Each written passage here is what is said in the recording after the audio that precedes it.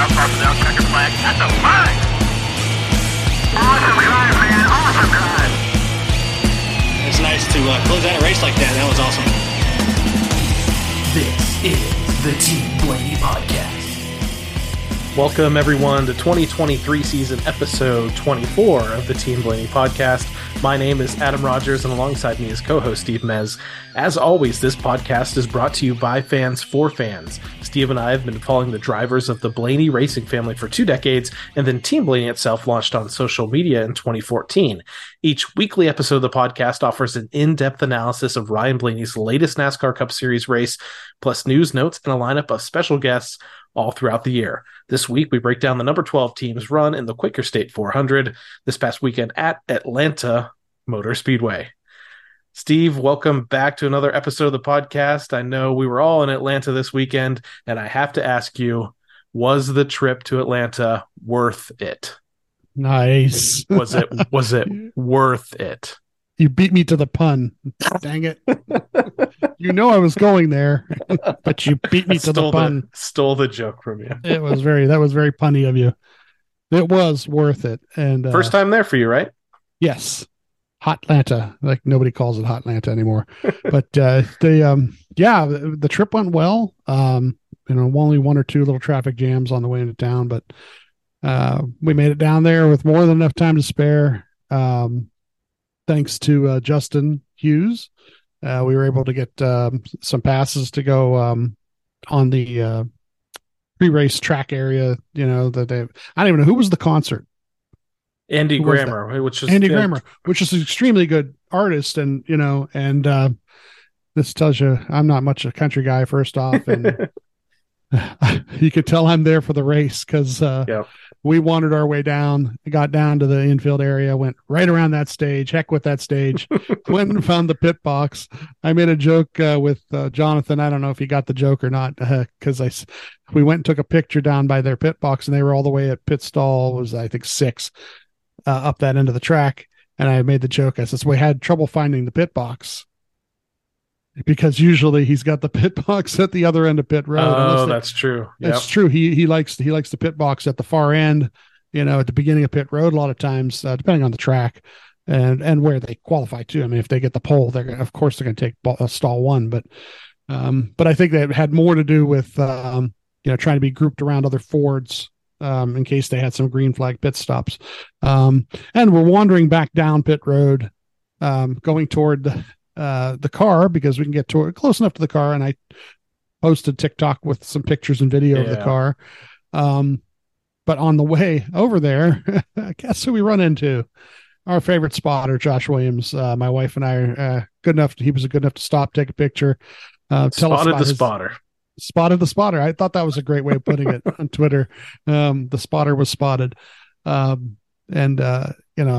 He was having an exciting weekend, because he did spot the truck race on Saturday, and he got to spot the ARCA race on Friday, since he was there at Mid Ohio too. So they called anybody they can get their hands on, I guess, down there. And that was he traveled, I guess they fly him back out of Mansfield, Ohio, Saturday night. Probably. He got home late Saturday night, woke up early, and then took a flight into Atlanta with the pit crew members Sunday morning. So it was great running into him again, getting to talk to him.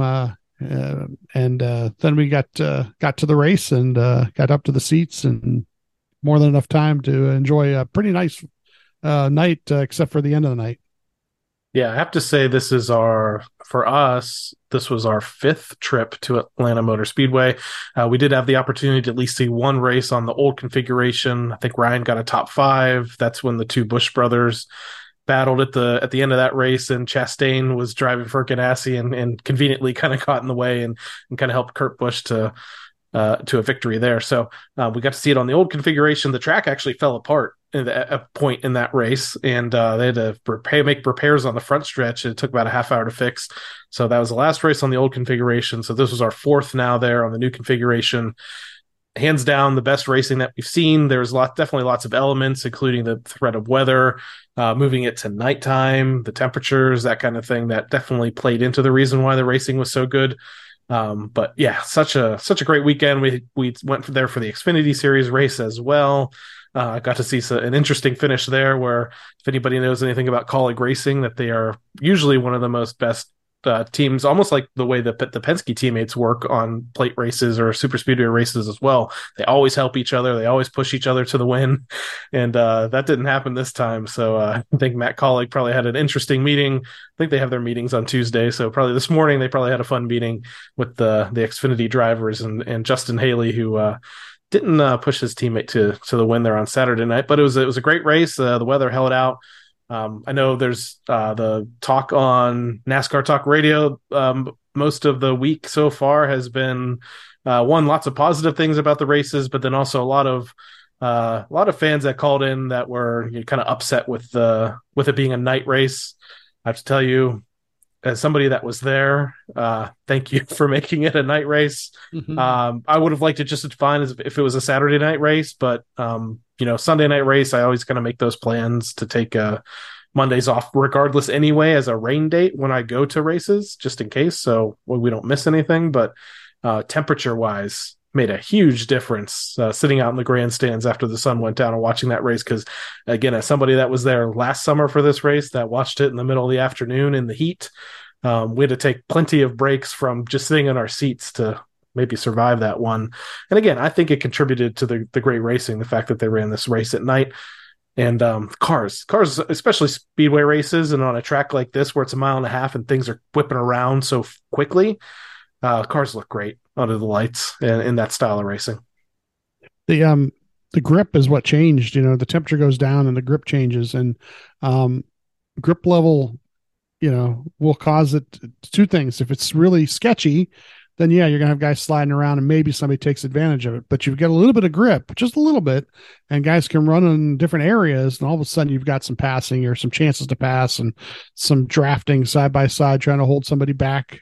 Arrow things. So yeah, I think the temperature going down, the sun going down, definitely made the racing better.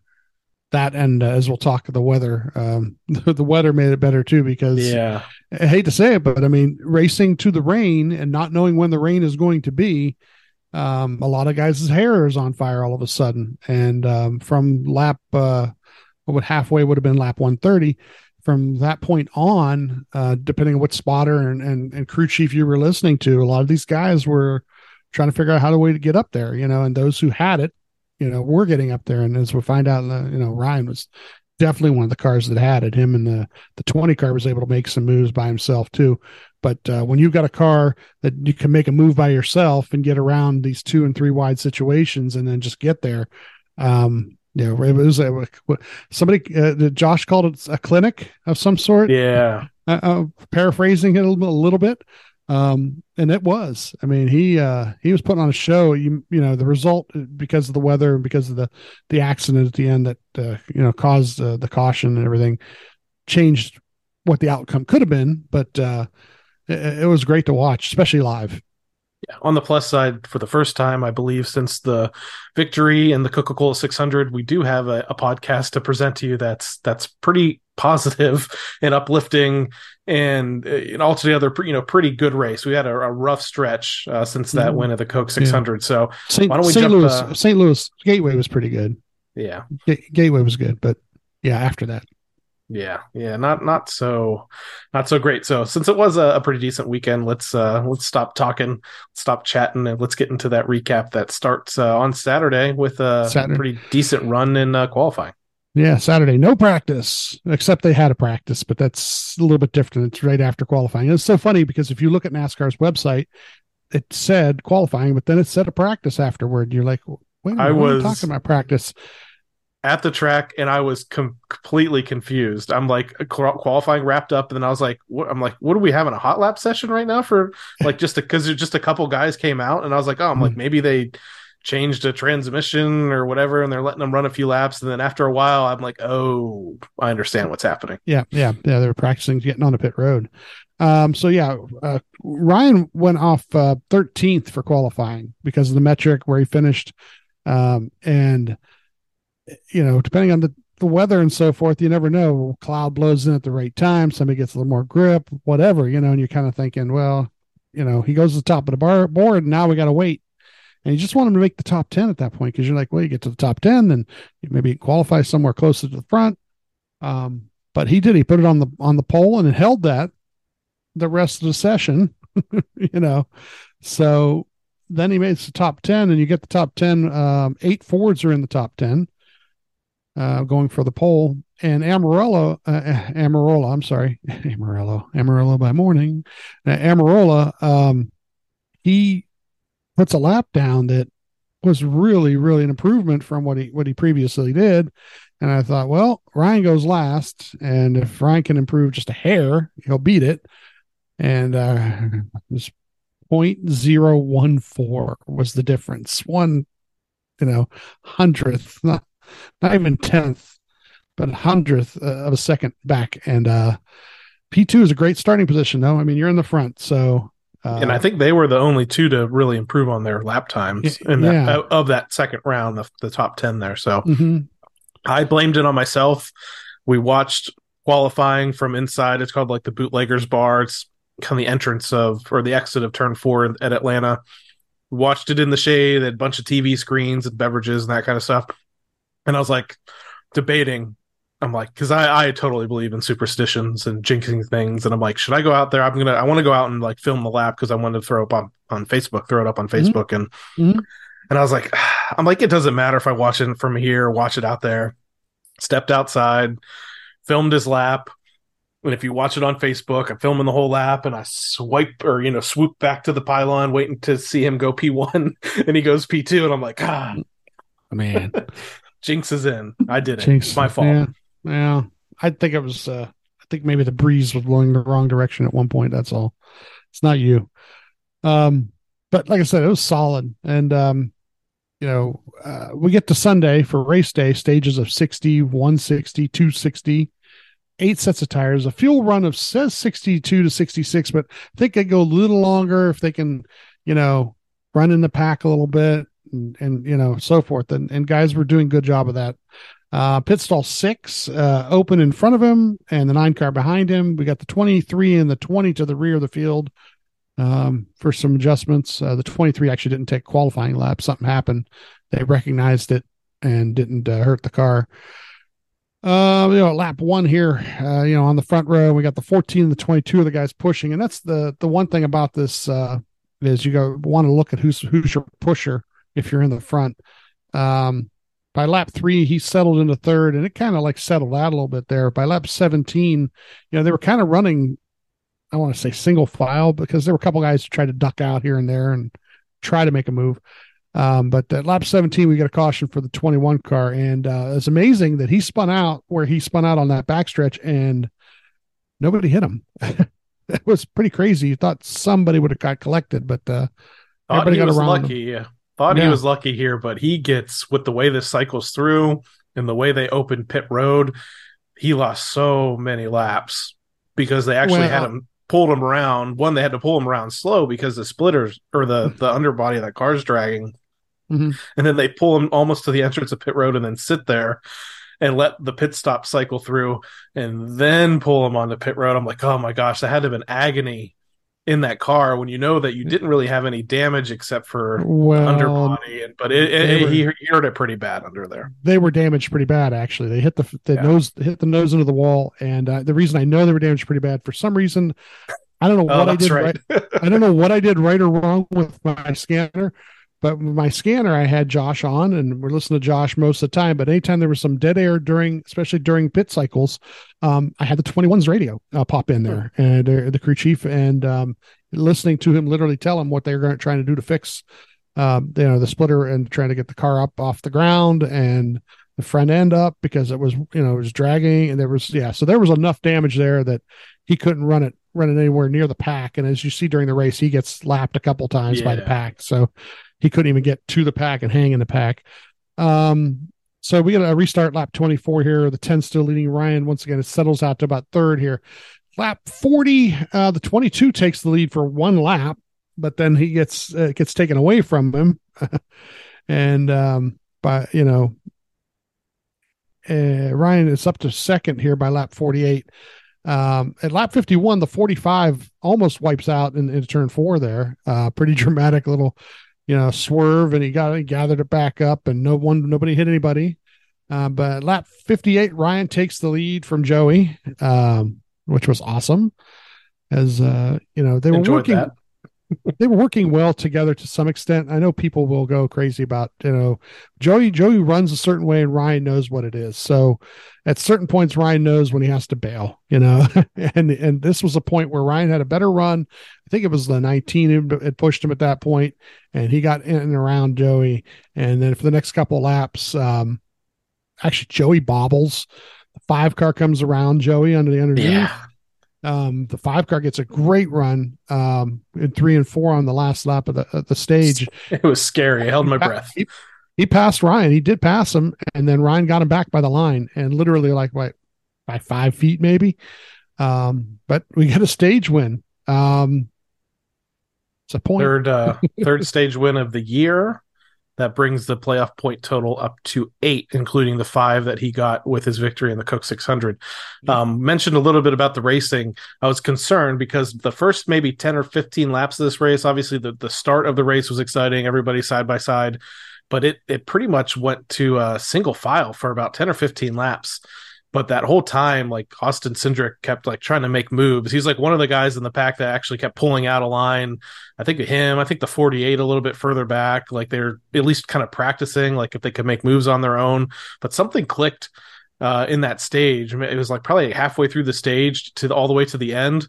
It kept getting back up to where they were running side by side again. And I don't know, I think part of that too, the sun was going down, temperatures started to go down a little bit. Like you said, things got gripped up. Guys got a little bit more confident in the grip level of their cars and the moves that they could make.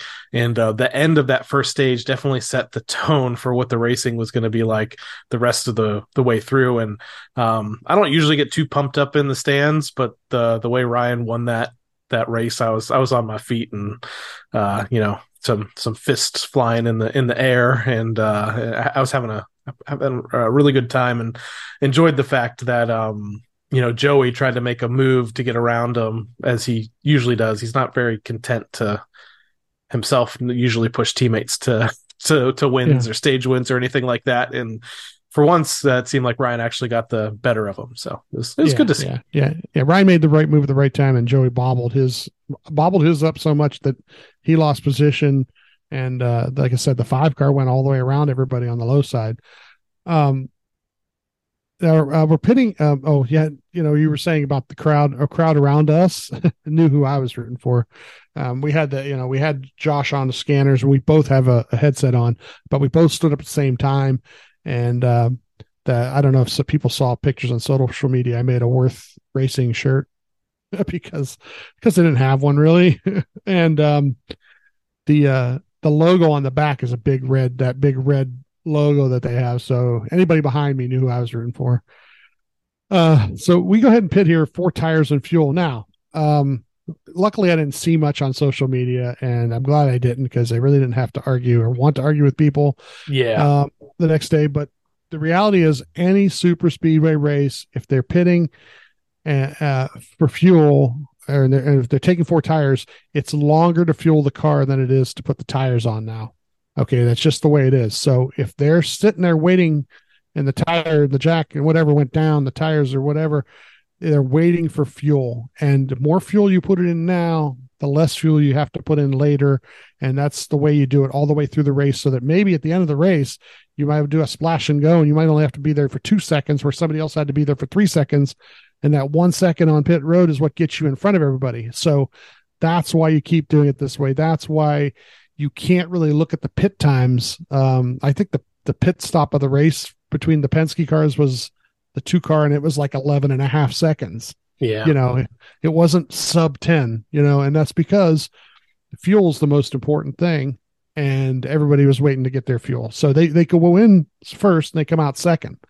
So even on a 12-second stop, they only lost 1 position, which tells you everybody did the same thing. Everybody was waiting on fuel. Some people were willing to gamble a little more with it than others. That's what it comes down to.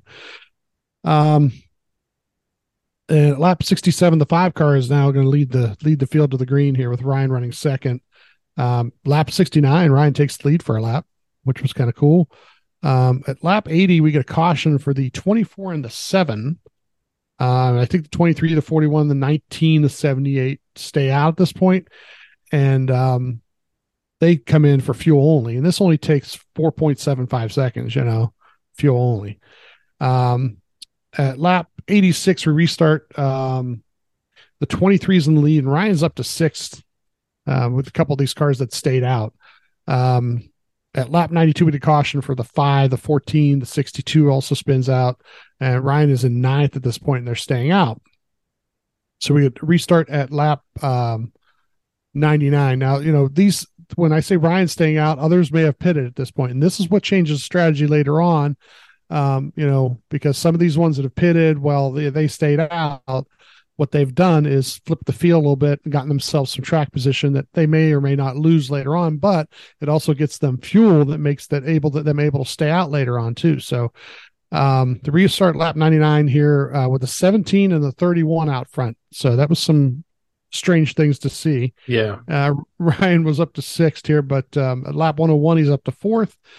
Lap 123, the 43, the 7 tangle. The 1, the 38, the 45, 54 involved, but we're still up to 4th here.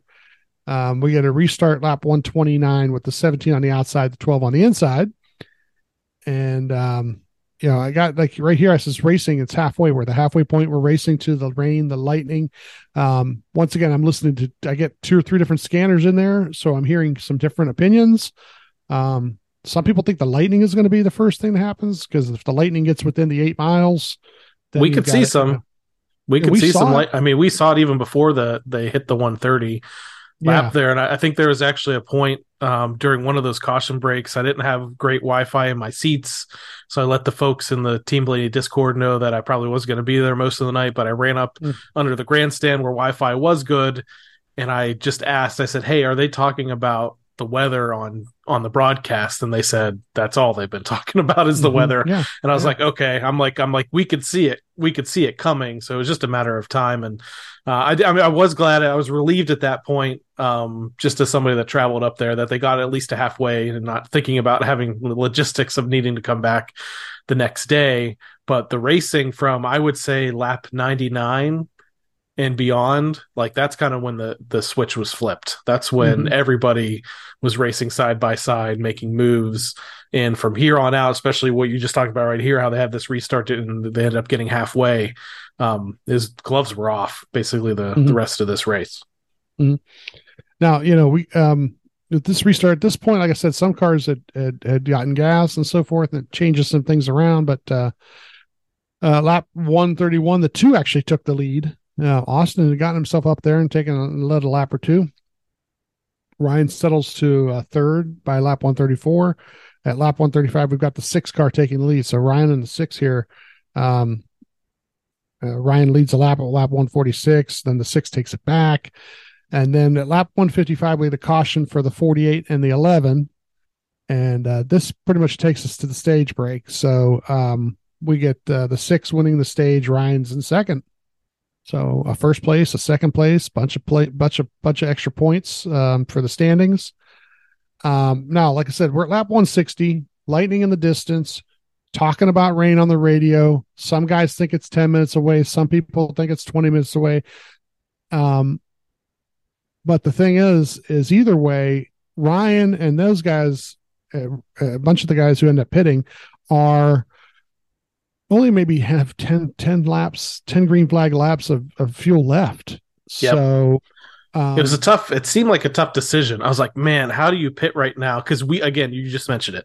We can see the lightning. It's already dark out, but it's even darker in the distance. And you're like, is this going to be, I'm thinking back to, we talked about it last week, to when Justin Haley won it at Daytona on a sequence almost like this, like where, he stays out, everybody else pits, lightning happens, and boom, the race is over. And I'm like, I don't know. Do they just stay out and hope that it doesn't make it another 10 laps? Because like you said, I knew that there was no way they were good on fuel. No. But they had to bite the bullet here, and the 6 and the 12 and several others on that same sequence, pretty much same strategy, had to come in and pit to do the same thing. Yeah, so they do come and take the 4 tires and fuel here. Have them going in second, coming out 19th for the restart. But like I said, a bunch of those other cars were on a different pit strategy. They had more fuel. They were going to be able to go, 30 plus laps, and so that, so we get the restart. Let's see here. Fuel left, restart lap 165. And, with lap 167, the 24 takes the lead. So I think it was the 16 was leading this restart, actually, if I'm not mistaken. So like I said, within 2 laps, the 24 gets 34, I think, was up there too. Yeah. Yeah, he was. Yeah. But by lap 173, Ryan is up to 14th. The 4 car spins on this lap, no caution, which I'm really impressed with them not calling a caution there. The 4 spun. He didn't hit anybody. Everybody got around him, and he went down underneath. He was able to keep the car moving, which was good on his part, kept the caution from happening that way. And within the next couple laps, Ryan goes from 14th to 9th. So he gains 10 spots in 13 laps. So that tells you now, we get a caution at lap 178 for the 23 and the 41 spinning. Now, that's funny is like everybody's like, oh, the rain. I'm not mad at the rain. The rain was coming and we knew it was coming. This caution is what screws things up more than anything else. Because they go from lap 178 to 185. They run 7 laps under caution. If it wasn't a caution, that's probably, what'd we figure, maybe 15 or 20 laps they would have ran in the green. And if they can do that, and Ryan was already 10 spots in 13 the 6 laps. Was on the move as well, too. Yeah, the 6 was in front of him. So, and the thing about it is the 4 tires gave him more grip than some of the other guys. He made some 3 wide moves up underneath some guys, and it was go time, and he was coming. And some of the cars up there would have been, he would have went around them like they were standing still if he was given another 10, 15 laps to do it. So yeah, the rain comes and that's what causes the race to end. But the reality is that caution is what keeps Ryan from getting himself top 5 and maybe up in the front, I like what you said about them kind of holding the flag when Harvick spun. There was actually another incident, I think, coming out of 4 where I think it was like the 8 and the 42 got into the wall and Ryan was, I think it was at that point, or maybe it was at a little bit earlier on in the race. When I think that was coming toward the end of stage 2, same thing. It was like they kind of held the flag there. There's some smoke up into the air from them hitting the wall, and I thought the caution was going to come out, and that was before the halfway point. But I appreciated the fact that they were trying to get in as many laps as they possibly could. I think if that Harvick spin happens on a sunny day, that's a caution. But I appreciate that they knew what they were up against. They had enough spotters and they had enough eyes on that spin to know not to do it. I was pretty devastated because I knew, I'm like, this is it. Like the lightning was getting too intense. Like it has to be close by at this point. And after maybe about 2 pace laps, you start putting your arms out and you're like, oh man, here it is. We didn't wait. We hurried up and grabbed our, and we've got stuff. We've got wet weather gear and stuff. Yeah. But we grabbed our backpacks and we headed underneath, and you guys came down and met us actually behind our section. And I think it was maybe 10 minutes later that they called the race. It was quick. It was real quick. But the rain was going to be the rest of the night. So they knew what they were doing with that too. And can confirm, as somebody that stayed at a hotel in the area, it did rain and kind of keep raining. So it was a pretty big sell. I mean, that's when we said we could feel the raindrops. There's a couple of times they flashed the radar up on the jumbotrons at the track, and you could see how big of a storm was coming. So they're, like you said, as soon as you felt the raindrops, you just headed for cover because this was going to be over. One thing we chatted about briefly under the stands was like, well, I don't know, maybe they'll hold out, because you brought up the good fact that, the West Coast audience is still a pretty decent time for them to keep watching the race. But unfortunately, they had to call the race. Even I said it then, though, too. It all depends on how quick it was going to stop, and it wasn't going to stop. Yeah. If we would have got a shower that lasted 10, 15 minutes and they could get back out there and it only takes maybe a half hour to dry the track, that's one thing. But it was going to rain. It was going to rain for another hour or two, and they made the right decision. The other thing I can report is the fact that we left Monday morning to drive back home to Florida. Stayed again in the Atlanta area, and it rained all morning. It rained probably all the way till noon or so. So if they were going to restart that race, it probably wouldn't have been until, I don't know. I think it rained still a majority of the day Monday too. So there wasn't really a good shot for them to get it in. Plus, they weren't going to postpone to Monday. They were already past halfway. That's kind of the key. So yeah, once you're there. Ryan finishes ninth, the 24 wins. Really solid day. Like I said, it would have been nice to see what another 20 laps of green flag racing would have done.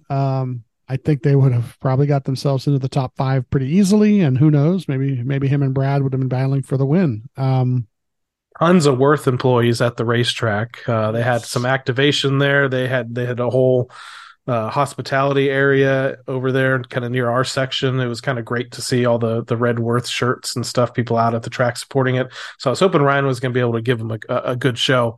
I wanted to mention some stats for you that Team Penske put up about this day. That was a pretty dominant day that just didn't end up in the victory. So Ryan had the best driver rating of the day at 120.3.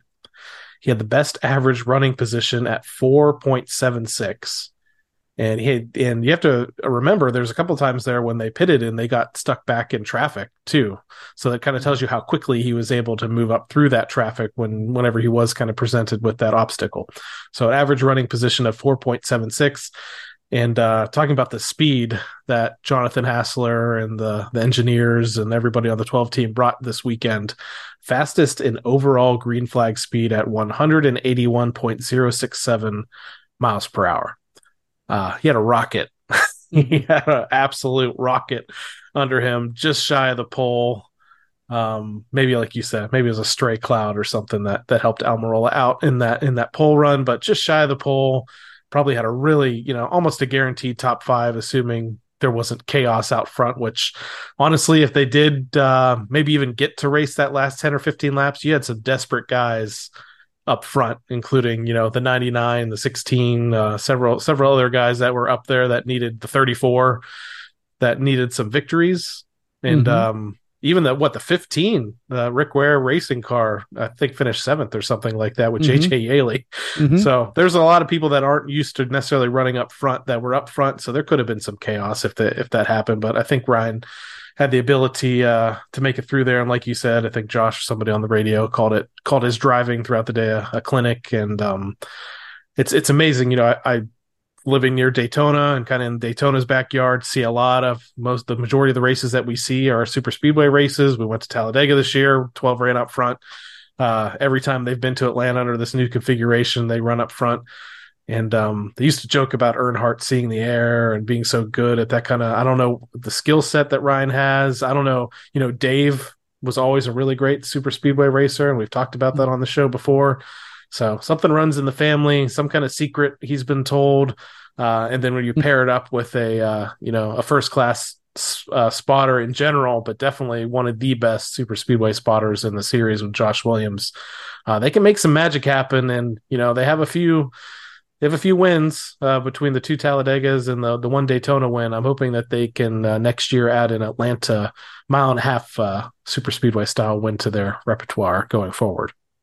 Yeah, Josh, let's speak to Josh for a second here, because I know we talk about him a lot because he's been on our show, and he will be able to message him and ask him questions sometimes and find out things.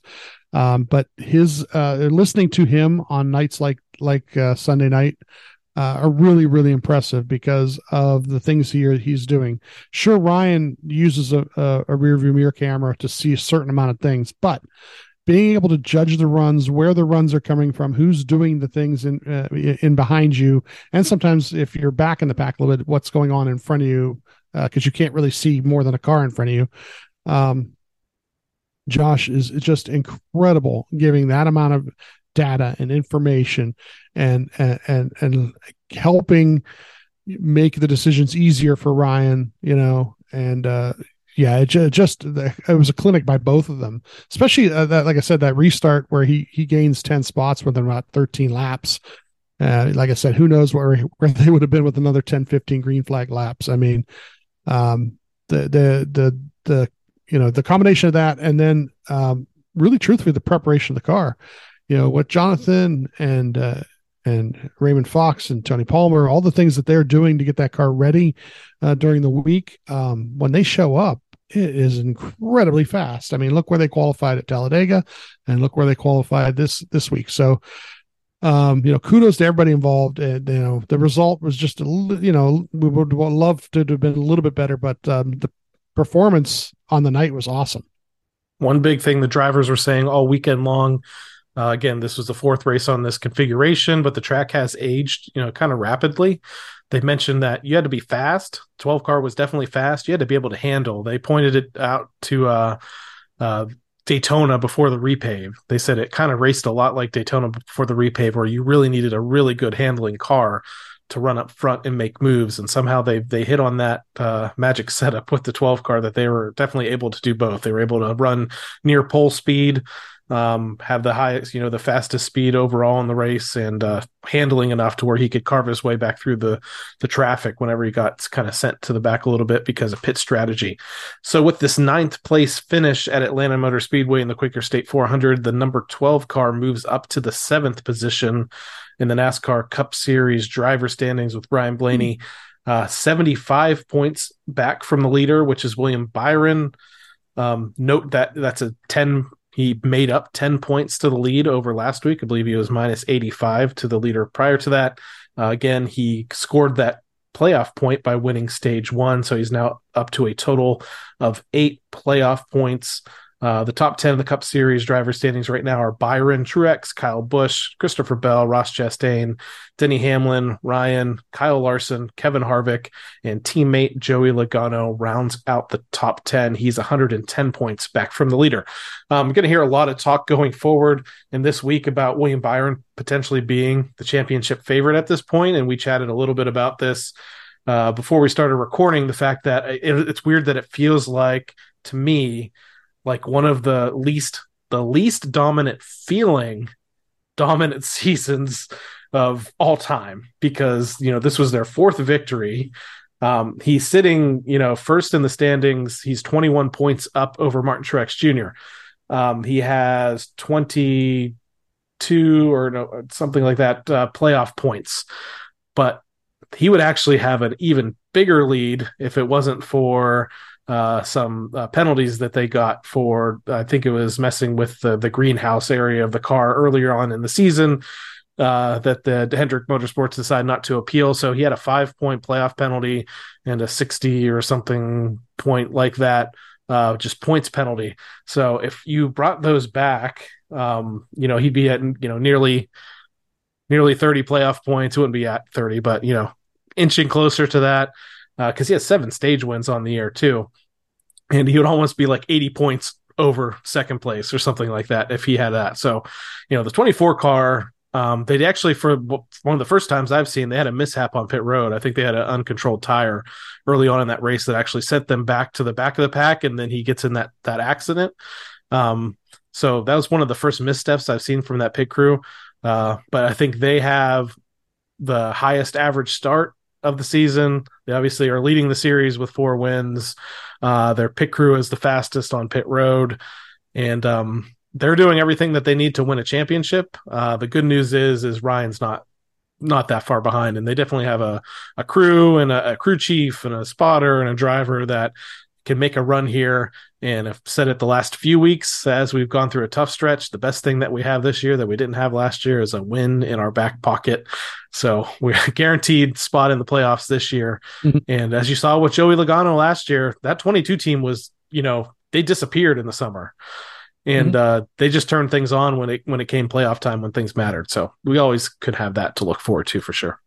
Yeah. Get to the round of 8, win a race in that round of 8 to get yourself into the 4, and then win the last race.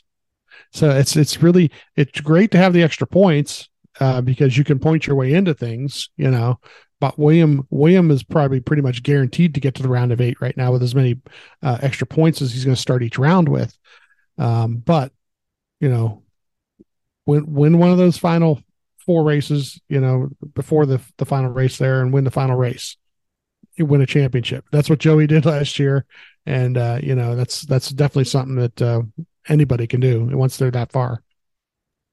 So we talked about the good, and just like last week, let's talk about the bad, and that's going to have to do with the results we had this past week in the Team Blaney NASCAR Fantasy Live League. I mentioned that I'll go through my starting lineup here, and there is an opportunity here where I could have moved somebody out of the garage and gained about 40 points, but I didn't make that because the Wi-Fi wasn't too great at my seats, and the racing was so good, I didn't want to leave my seat to run up there to make a fantasy change. So starting lineup, and a lot of this was based on qualifying and what happened there. Started Eric Almirola, who's pole sitter, got me 19 points, unfortunately. Ryan Blaney got me 47 points, which I believe was the highest total on the day for a driver. Chase Briscoe got me 15 points. That didn't work out. Logano got me 27 points. It was okay. The one that hurt me here, I thought, he had a pretty decent run in the Xfinity race, and he's had a solid season for a rookie, but Ty Gibbs, I had him in the starting lineup, only got me 3 points. And this is who I should have swapped in, had Brad Keselowski in the garage, because he's always a threat to win this style of racing. And if I would have moved him up, it would have brought me up a little bit higher, but I don't think it would have done much for me. So left Brad in the garage. So I have some starts for him. I don't know, somewhere along the way that I can use. I had Logano over Byron in the featured matchup. That was wrong. I had Ryan over Chase that was right. I had Brad over Bowman. That was right. I had Ty Gibbs over Bubba Wallace, and that was wrong. So unfortunately for me, it did not work out yet again. Just like a broken record, bad week for fantasy for me. I think I have one top 10 finish on the year in fantasy, and the rest have been 15, 20, 30, and I think this one I'm probably in the 50s. I think I'm 54th or something like that this week in points earned. So what did your lineup look like, and how'd you fare? Yeah, I set my lineup, I think, while we were recording last week, and I might do the same thing this week. I'm done. You did. I was surprised. I was like, you wonder if he's going to make any changes after qualifying. No, I didn't even worry about it. Plus, and then during the race, there was not enough Wi-Fi to make a move if I had to, because I had Joey in the garage, but I had Tyler Reddick, William Byron, Kyle Busch, Christopher Bell, Bubba Wallace, all guys who ran at or near the front most of the race. As a matter of fact, Byron scores 46 total points. I think Ryan ends up scoring 47 on the race. Ryan was the only one with more points than Byron. I had Logano was the only one I had wrong in the matchups. I had Ryan right, Brad right, I had Bubba right. But it just, with things the way they got shuffled too, kind of hurt things. There's some guys who you wouldn't expect to get a good finish got a good finish, and yeah, it hurt a little bit. Yeah, so I ended up 59th in points earned at Atlanta. So if I would have moved Brad in, that would have just put me up into the 170s as far as points go, and that would have got me to about 28th. So still wouldn't have been a great week. You ended up finishing in the 38th position at Atlanta with 158 points earned. But let's take a look at our top 10, which is actually going to start with a two-way tie for the 9th position with no hesitation, and Abby NNK with 192 points earned. In 8th, we have Alyssa C with 195. In 7th, we have Zero Schlitz Given, 196. In 6th, we have Matt O with 199 points earned. 5th, Supermod 202. 4th, Christian Dana 205. Every week with Christian Dana, I think they're getting top 5s, top 10s. Good for them. 3rd, Big Burn 206. Fan of the show, a friend of the show, a friend of ours, Joe Bro, 1221, finishes in the 2nd position in points earned with 213, just too shy of the winner this week, which is JD Racing, who is an active member of the Team Blaney Discord chat. So congratulations to them. 215 points earned, and they win this weekend's race at Atlanta Motor Speedway. Let's scroll over to the overall standings in the Team Blaney NASCAR Fantasy Live League, and it looks like I'm sitting in the 37th position, which I'll take it. Usually I'm in the 40s. So Team Blaney host Adam, 3,346 points. And let's take a look at the top 10, where slowly but surely you are slipping but you're still in the top 10. 10th position, Mez 12, 3,551 points. 9th, Alyssa C, 3,574. 8th, Blaring Idiots, 3,614. 7th, Eric D, 15, 3,620. 6th, Penske Fan 24, 3,627. In 5th, No Hesitation, 3,638. In 3rd, in a tie, we have Go Larson and Christian Dana, 3,655. In 2nd, we have Blaney's Daisy at 3,684. And pulling away a little bit, once again, in the first position, we have Factory of Sadness 6 with 3,743 points, and that gets them the overall lead in the Team Blaney NASCAR Fantasy Live League. So, yeah, things could be better, and I don't think I'm ever going to have a positive fantasy report until we get to the playoffs, because that's when I heat up. I heat up in the playoffs. Right. He resets it at the playoffs. Here's a cool thing. I've just realized it because I'm looking at setting my lineup already. The matchups are already set for next week. You got Byron versus Elliott, Kyle Busch versus Hamlin, Chastain versus Logano, and Reddick versus Truex. So you could already start thinking about your picks there. I'm already putting my lineup together literally while we're talking. I am. Heck with it. Because only got certain usages left too. Like, but I'm putting Chase Elliott in the lineup. So while you get your lineup set together, I'm going to give the folks the NASCAR on TV report for New Hampshire Motor Speedway. Just give you some time, and then I'll let you give your lineup after I give that TV report. So starting off this Saturday, July 15th at New Hampshire, 3 p.m. Eastern time, you have the NASCAR Xfinity Series and Better Health 200 at noon. So actually I should have said that first. At noon, you actually have the NASCAR Cup Series practice and qualifying at New Hampshire. You can catch both of those things on USA. So again, the Cup Series practice and qualifying on Saturday at noon, and then at 3 p.m. Eastern time, you have the NASCAR Xfinity Series race at New Hampshire, both of those on the USA Network. And then on Sunday, you have the big show, 2:30 p.m. Eastern Time, the NASCAR Cup Series Crayon 301 at New Hampshire Motor Speedway on USA. And for the last few days, I've been thinking that this was a race that was like sponsored by Crayola or something like that, and that is incorrect. Crayon is a totally different type of company, and I still don't fully understand what it is. But I have some jokes with some friends that live in different parts of the country, and people say crayon a little bit different. I say crayon, like a Crayola crayon. There's some people that say crayons. I don't know. So it could be the Crayon 3-0 run for some people out there. So did I give you enough time to get your fantasy lineup for New Hampshire set? I already had it set before you did that. I wanted you to second guess yourself. I wanted you to make some tweaks while we were going. No, I made my bold statement already. Chase Elliott's in the lineup. I only have one usage of Kyle Larson left, so I'm going to throw him up in there. Christopher Bell, I've still got some use there. I'm going to throw him up in there. Let's get Truex up there. He's really good.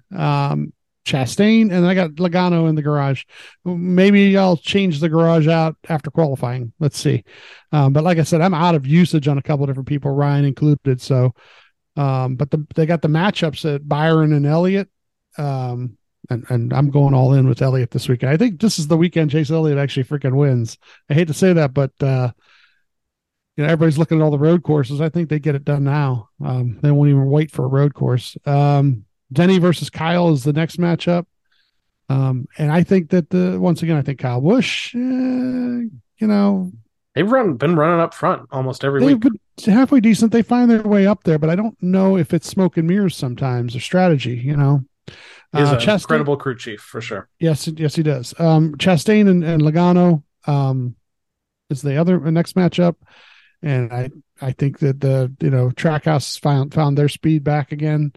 And then it's Truex and Tyler Reddick. And once again, I think the guys with experience do well at New Hampshire, guys who've been there a lot. So, that's what I'm looking at. I really do. I have a feeling that for some reason that Chase Elliott just shows up this week. His teammates are driving near the front or winning races, and he needs to do something in the next 7 weeks. And this, I think, before they even get to Watkins Glen or Indianapolis. I think he does it this week. I would not be surprised to see the 9 car. At some point, they do need to flip the switch. They haven't. I think I was listening to someone on SiriusXM giving some stats about him since he's come back this year, and they've scored little to no stage points. They have some decent finishes out there. I think he still has an average finish that's around 14th or 15th, something like that. So they're not finishing terribly, but he is getting to that point now where it's going to get really, really tough to try to point his way into the playoffs. And I don't think he's going to have to lean on that anyway. We're talking about a former champion of the sport here who's running in some of the best equipment on the series. So I wouldn't disagree with you thinking that Chase could win this year. But let's talk about Ryan's stats here and his outlook for this race at Loudon. He's made a even 10 starts at this track in New Hampshire. He's led 69 laps total. He has an average start of 10.5, an average finish of 12.8, so not too shabby. 2 top 5s, 4 top 10 finishes in those 10 starts. If we take a look at his last several finishes here, starting in, we'll take a look at 2018 when they went to just running one race a year there. 7th, 4th, 20th, 5th, and 18th. So last 3 races, not too great. It does have that top 5, but a top 5 is splitting a 20th and an 18th place finish. So, but not a bad track for him. I think if I remember when they ran there last year, they just kind of had a ho-hum kind of okay race. They never really were able to run up front too much. And they actually ended up finishing the race a lap down. So that kind of shows you they didn't necessarily have the speed. So I'm going to guess that New Hampshire might be one of those tracks that Ryan and Jonathan have worked on over the off season, because it's somewhere that they can find some improvement at, and see if they can go out there and compete this weekend in the Crayon 301, 2:30 p.m. Eastern time on Sunday on the USA Network. So do you have any Ryan thoughts on his outlook for the weekend? Qualifying is going to be key. Like it is every weekend, really. But I don't know. It's like Loudon. Loudon is a mystery to me. It really is. Sometimes you go there and you just hit on it. You see certain guys who they'll hit on it and they'll just blow everybody away all day long. I think was it Jeff Burton the one time was like that? Almost led all the laps. And so. It's one of those things, like they get there, if they've got everything right and the weather's right and the setup is right for the weather, and they're bringing a different tire, but from what I understand, that's not going to make a huge difference in the handling.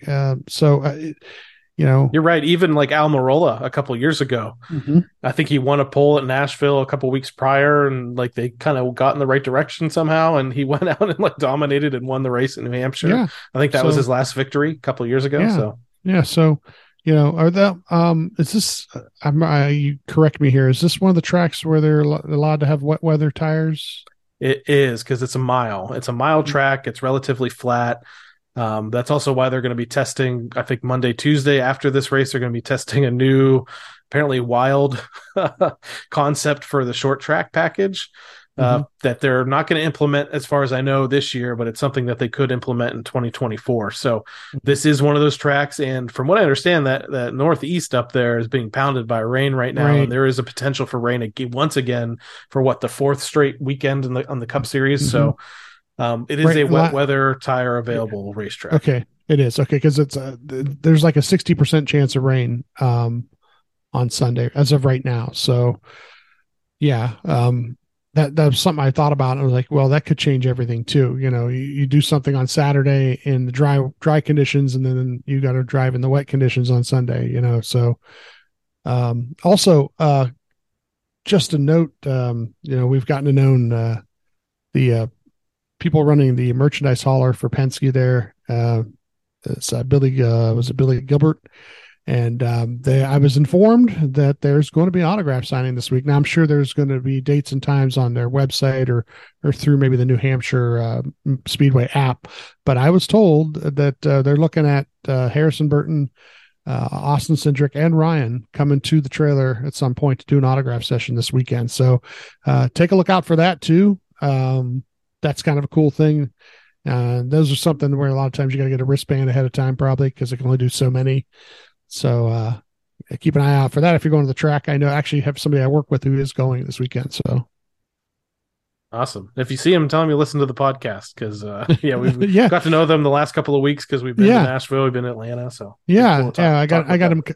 I got him a couple shirts, and it's funny because he says, yeah, I'm going to wear it. I'll wear it next weekend. I'll wear it next weekend. I was like, okay, well, yeah, if you see Ryan, let him know, you've met the crazy, podcast guys, I'm sure he'll know who you're talking about, so, that'll be kind of cool. I don't know if they'll be allowed to wear them where they're working the trailer, but, out and about, if you see them out and about at the track, they'll be wearing those big bright yellow shirts with the red writing on them. Awesome. One last thing that we need to talk about before we call it quits on this episode of the podcast is we should give you an update. We had Leah Reeves on last week from the Ryan Blaney Family Foundation, the daughter of Dale Blaney, and she helped us preview the 15th annual Lou Blaney Memorial as the All-Star Circuit of Champions and the BRP Modified Tour went to Sharon Speedway in Hartford, Ohio, for that memorial race that honors the life and legend of Lou Blaney. And she talked about some of the fundraising efforts that they had on tap for the weekend. They had a Blaney Bunch fan club meetup, a little dinner there. We had our roving reporters, Jerry and Kirsten there, who, if you did attend that, you may have come away with some Team Blaney koozies that they passed out to some of the folks that were in attendance at the race. Happy to say on the fundraising point, we previewed some of the items that they're going to be selling at the silent auction at the memorial race.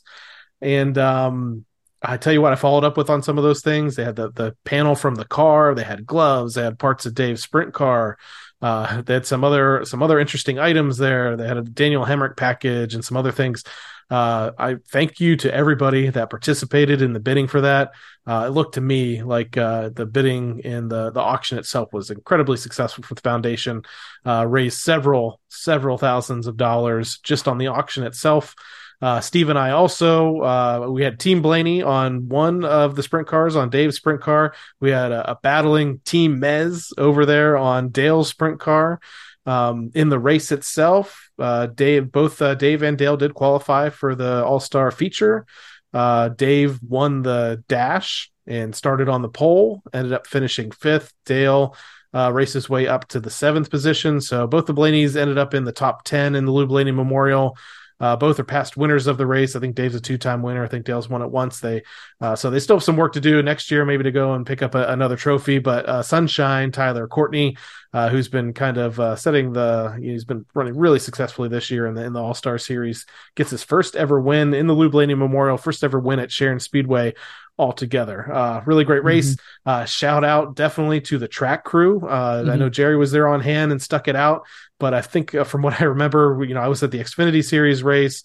I was able to watch this race on Flow Racing from my hotel room because there was a rain delay at Sharon as well. Some rain came through the area. The track crew worked incredibly hard to get that thing back into shape, and they were able to get the 15th annual Lou Blaney Memorial off and running. And again, Tyler Courtney wins, Dave and Dale both with top 5 and a top 10 finish respectively. And but also the big thing too, congratulations to Leah, Aaron, Patty, everybody at the Ryan Blaney Family Foundation who had a really successful fundraising weekend, it looks like. And all of that is going to go to the Alzheimer's Association, which is a really important cause for them. So always good to have Leah on. We posted that video. It looked like it got pretty decent views on between Facebook and Twitter and YouTube and all that stuff. So really happy to be able to spread the word on that. And thank you to any of our listeners that tuned in, attended the race, and maybe walked away with some really awesome Blaney memorabilia from that live auction. But Steve, I think that pretty much wraps it up for this week's episode of the Team Blaney podcast. I want to thank everyone once again for tuning in. If you'd like to learn more about myself or co-host Steve, just listen to our very first episode that explores our Blaney racing fandom. You can interact with us on Facebook and Twitter at Team Blaney and on Instagram at team.blaney. New this week, you can interact with us on the new social media platform Threads. You find us at team.blaney on Threads. If you followed us on Instagram and you get an account on Threads, you also have the opportunity to just go ahead and click that button where you just follow everybody you already follow on Instagram. Yeah. So I know we're It's going to take us a little while to get up to, I think we're almost at like 7,000 or 8,000 followers on Twitter. It's going to take a little while for us to get to that mark again. But as Blaney fans start adding us, check us out on Threads. It has a lot of work to do to get some more opportunities, some more options. I'd really like a followers only feed, something like that. But it's been a fun week watching that platform evolve. Yeah, that's it's kind of interesting to watch it. It's kind of like it's Twitter light, right now, because it's not, but if enough people come over from Instagram, and it's easy to do. If you've got Instagram, you go get it, and it just transports everything over from your Instagram over. So it's not hard to do at all. I do want to mention TikTok. I try to do at least one a week. I try to do something cool with the music. What I'd really love to see is not just come and look at the video, but follow the page. Because we need to get to, was it as 1,000 followers? If you get to 1,000 followers, you can do it live. Yes. Yep. Okay. Right now I think we're just short of 500, and I would love to see it get to 1,000. And then like the next race we go to, we could do a live. That would be awesome. That'd be cool. You can do live. We could go live during a recording. Maybe we could do our fantasy segment live, something like that. Right? Something like that. Yeah. So, let's see if we can do a live as a recording here. I could set up my thing here and turn it around and figure out a way to get the sound out of it. So yeah, we need to get to 1,000 followers before we can do that. So, don't just like the video, see the video, but, follow the page. And I'll keep trying to put out more and more content, as I can. But to do a live would be totally awesome. Cause then we can interact, with the live. And like I said, show you maybe some behind the scenes, or I've seen different people who do a live right from the racetrack, and that'd be kind of cool too. We'd go to the merch trailer, do a live from there maybe, or if Patty's got the tent set up, maybe do a live from her tent somewhere too. So if you guys do to check out the TikTok, do it up and follow the page. Yeah, so that is team.Blaney on Instagram, Threads, and TikTok as well. So Steve said, go find, follow, share, tell your friends, tell your fellow Blaney fans that we're on all the social medias, even YouTube. Check us out there too. And finally, definitely. We want to encourage you once again to support the Ryan Blaney Family Foundation. Established in 2018, this organization supports causes like the Alzheimer's Association and UPMC Sports Medicine through fundraisers, events, and membership in the Blaney Bunch Fan Club. To learn more, visit RyanBlaneyFamilyFoundation.org or follow them on Facebook, Twitter, and Instagram. So, for my co-host Steve Mez, I'm Adam Rogers. We'll catch you next time right here on the Team Blaney Podcast. Good night, Brussels. Check out the TikTok. Well, thanks everybody for coming. I hope you enjoyed it.